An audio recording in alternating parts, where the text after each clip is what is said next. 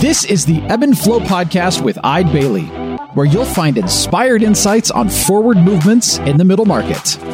Now let's get to the show.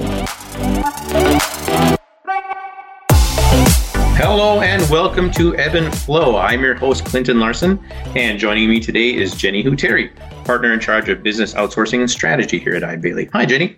Hello, Clinton. Thanks for having me.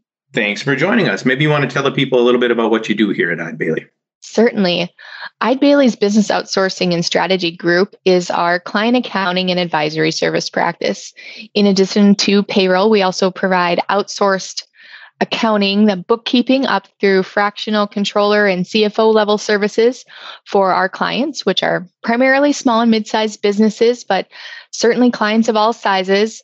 Those clients generally wouldn't have their own in-house accounting, bookkeeping talent, but then would rely on us to fill those roles, oftentimes so that they, as business owners or management, can really focus on their product or their clients, the reasons that they went into business, and really have that peace of mind that everything in the back office is functioning as intended.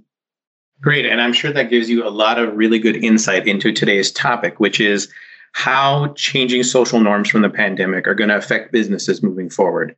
It's hard to talk about last year without sounding cliche, and no matter how you want to talk about it, but it's also really hard to overstate just how much change was forced on businesses because of the pandemic. And one of the realizations it seems like businesses are making now is that a lot of these changes aren't going away. Yeah, I would agree with that from what we see internally within our own firm to our clients. Many businesses sent all of their workforce or most of their workforce to work from home in the last year. Mm-hmm. And that both proved, one, that they were capable of doing that, some at no sacrifice in productivity or collaboration, but then also built the expectation from an employee perspective of, this is great, I'd like to do this more, whether it's full-time or part-time to some extent going forward. So I think the expectations for employees working from home will be something that we will see more of. There might be a downsize in office space or a rework of what the typical office environment looks like, maybe more of a shared workspace, more collaborations, less offices and designated individual workspaces. It also changes the approach for how we approach new talent, where we post, where we're looking to hire from. And on the flip side, also makes us vulnerable to who might be looking for our employees, who might make them offers, knowing that now it's probably not limited to the geography or the competitors like it felt like before. Right. And that pool of talent is opened up, not even just across the US, but more globally. Those will be things that we'll have to keep in mind going forward. And beyond just the office environment, there might be some changes within your business. If you have a production facility and now you've spaced your employees further apart, or you've built some sort of partitions or ways to keep them feel more safe now, will there be expectations for that going forward as I think, are probably always a little bit more apprehensive about illnesses going forward? The old days of power through the cold or flu and still come to work and right. Prove how diehard you are. I think those days are probably behind us. No one's going to want to sit next to their sniffling, wheezing coworker anymore, right, even if we're not in a pandemic. Mm-hmm. And one of the things you brought up, in terms of the working from home and the remote aspect, because those of us who are familiar with working in a typical office setting, we're used to the interactions with our colleagues. We're used to, being able to talk to people in person and just stop by an office when we're walking by. And we don't really have that opportunity anymore. So how do you think this is going to affect culture and training and those kind of things, when we're not in person anymore in the office? I think it will be a challenge that needs to be proactively addressed. It's not something that we can say, oh, we're working on it and we're hoping to get better. I think those are spots where the businesses need to have dedicated resources who see that as part of their job function. Like, how do we continually educate or improve our ability to collaborate amongst ourselves to build or continue the culture within our organization, knowing that there is a challenge when not everyone comes into the same physical space. It has a different feel. I'm not saying it's not something we can overcome, but I think it's going to take some dedicated effort and some actual knowledge, obtaining knowledge, using resources, perhaps consultants to help us get there. I think brainstorming amongst peers, whether they're industry peers or just a friend group who's in a similar situation. We all need to learn from each other how we do this better, because it hasn't been something that many of us have focused on before. Right. It's definitely been a change for myself. And I know everyone I talk to in terms of how we just communicate on a daily basis. It's definitely a major shift. And I think one of the things too that we're all dealing with is how our interactions with clients and customers are going to change as well, because for many of these businesses coming through the pandemic, they were used to seeing their customers in person. They're used to talking to them in person, So how do you think in an external fashion, how are changes going to impact how we deal with customers and clients? I think there are a lot of changing expectations for that. Certainly in the last year, we became much more digital, or those who were much more digital benefited or didn't feel the same negative impacts if they had made those investments and really had a good product or a good way to serve those clients or interact with them. I think that will continue because now it's become more of the expectation, right? If you had a great digital experience, you're not saying, oh, now that the pandemic's over, I'm going to go back to how I obtain that information, or I'm going to expect to have to go in and talk to them in order to learn more about the product or the service. So I think the investments in that will be important. We look at it too from the business aspect. Obviously, those things require some level of investment in order to be able to fund those digital advancements. And there might be some changes too with your consumers or your clients. From a restaurant setting, the expectation going forward might be that the tables are set further apart, that you are given more space, or there's more partitions between the dining groups. And that's obviously going to impact how many customers you can serve on a day or what the table turns are. So that might be a changing business model going forward. If you had previously made financial expectations based on how you'd perform historically, those are probably not valuable anymore. You will need to look at those things in a more critical manner, both from a revenue side. Are you capable of producing that same revenue with the way things have changed? We talked about a Target example where we've both used curbside Target pickup in the last year. And I have done that. I've enjoyed it. And I will tell you, if I go into Target and I push my cart around, I don't leave until it's full. So I'm obviously purchasing a lot of things that weren't on my list when I went in there. And that's probably the same for other brick and mortar businesses, that the average spend per consumer is impacted when that's all an online or a digital experience, and you don't have the same benefits of being able to showcase more of your products to them. Perhaps not. It just needs to be done differently. But will that spend per consumer also impact your financial results going forward? And then on the expense side, do you have more accommodations for your workforce to be able to work for remote, whether it's you invest in more technology or more cybersecurity prevention, or you just have more PPE or cleaning supplies or other things, plexiglass partitions, other things that you've invested in now or you'll need to invest in forward that also impact your bottom line.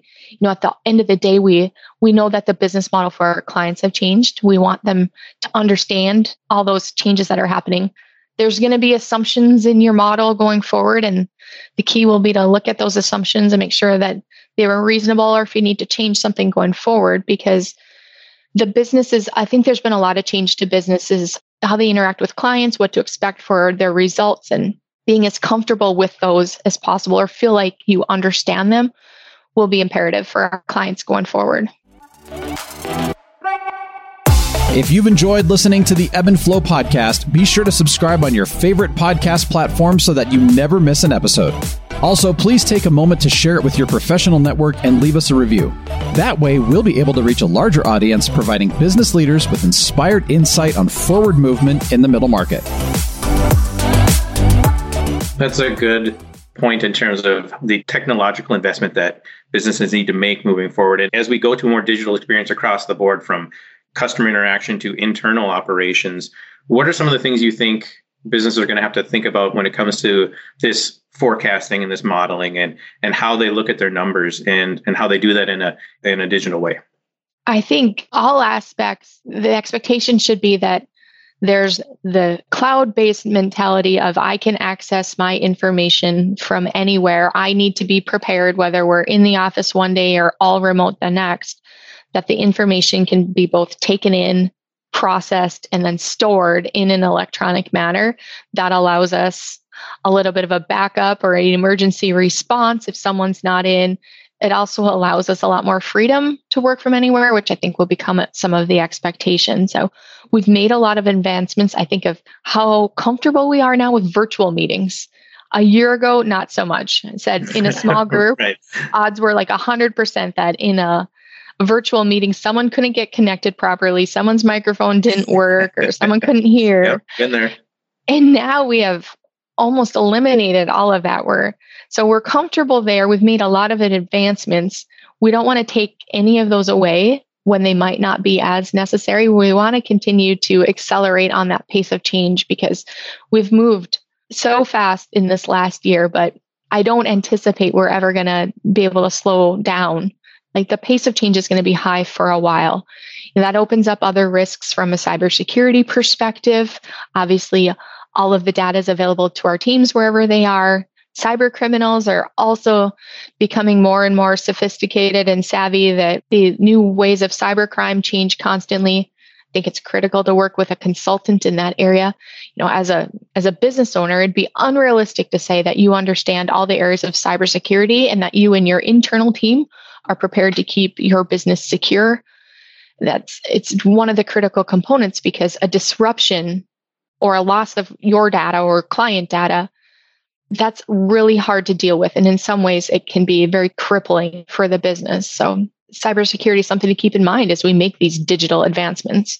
Right. And you bring up an excellent point about change management and how we're going to have to deal with change on a much more regular basis, because this pandemic obviously was a very volatile time. It caused a lot of disruption, but as you said, the pace of change isn't slowing down, it's accelerating. So how do you think businesses should deal with that? What are some of the tips you would give businesses in order to just be comfortable with change happening on a much more frequent basis?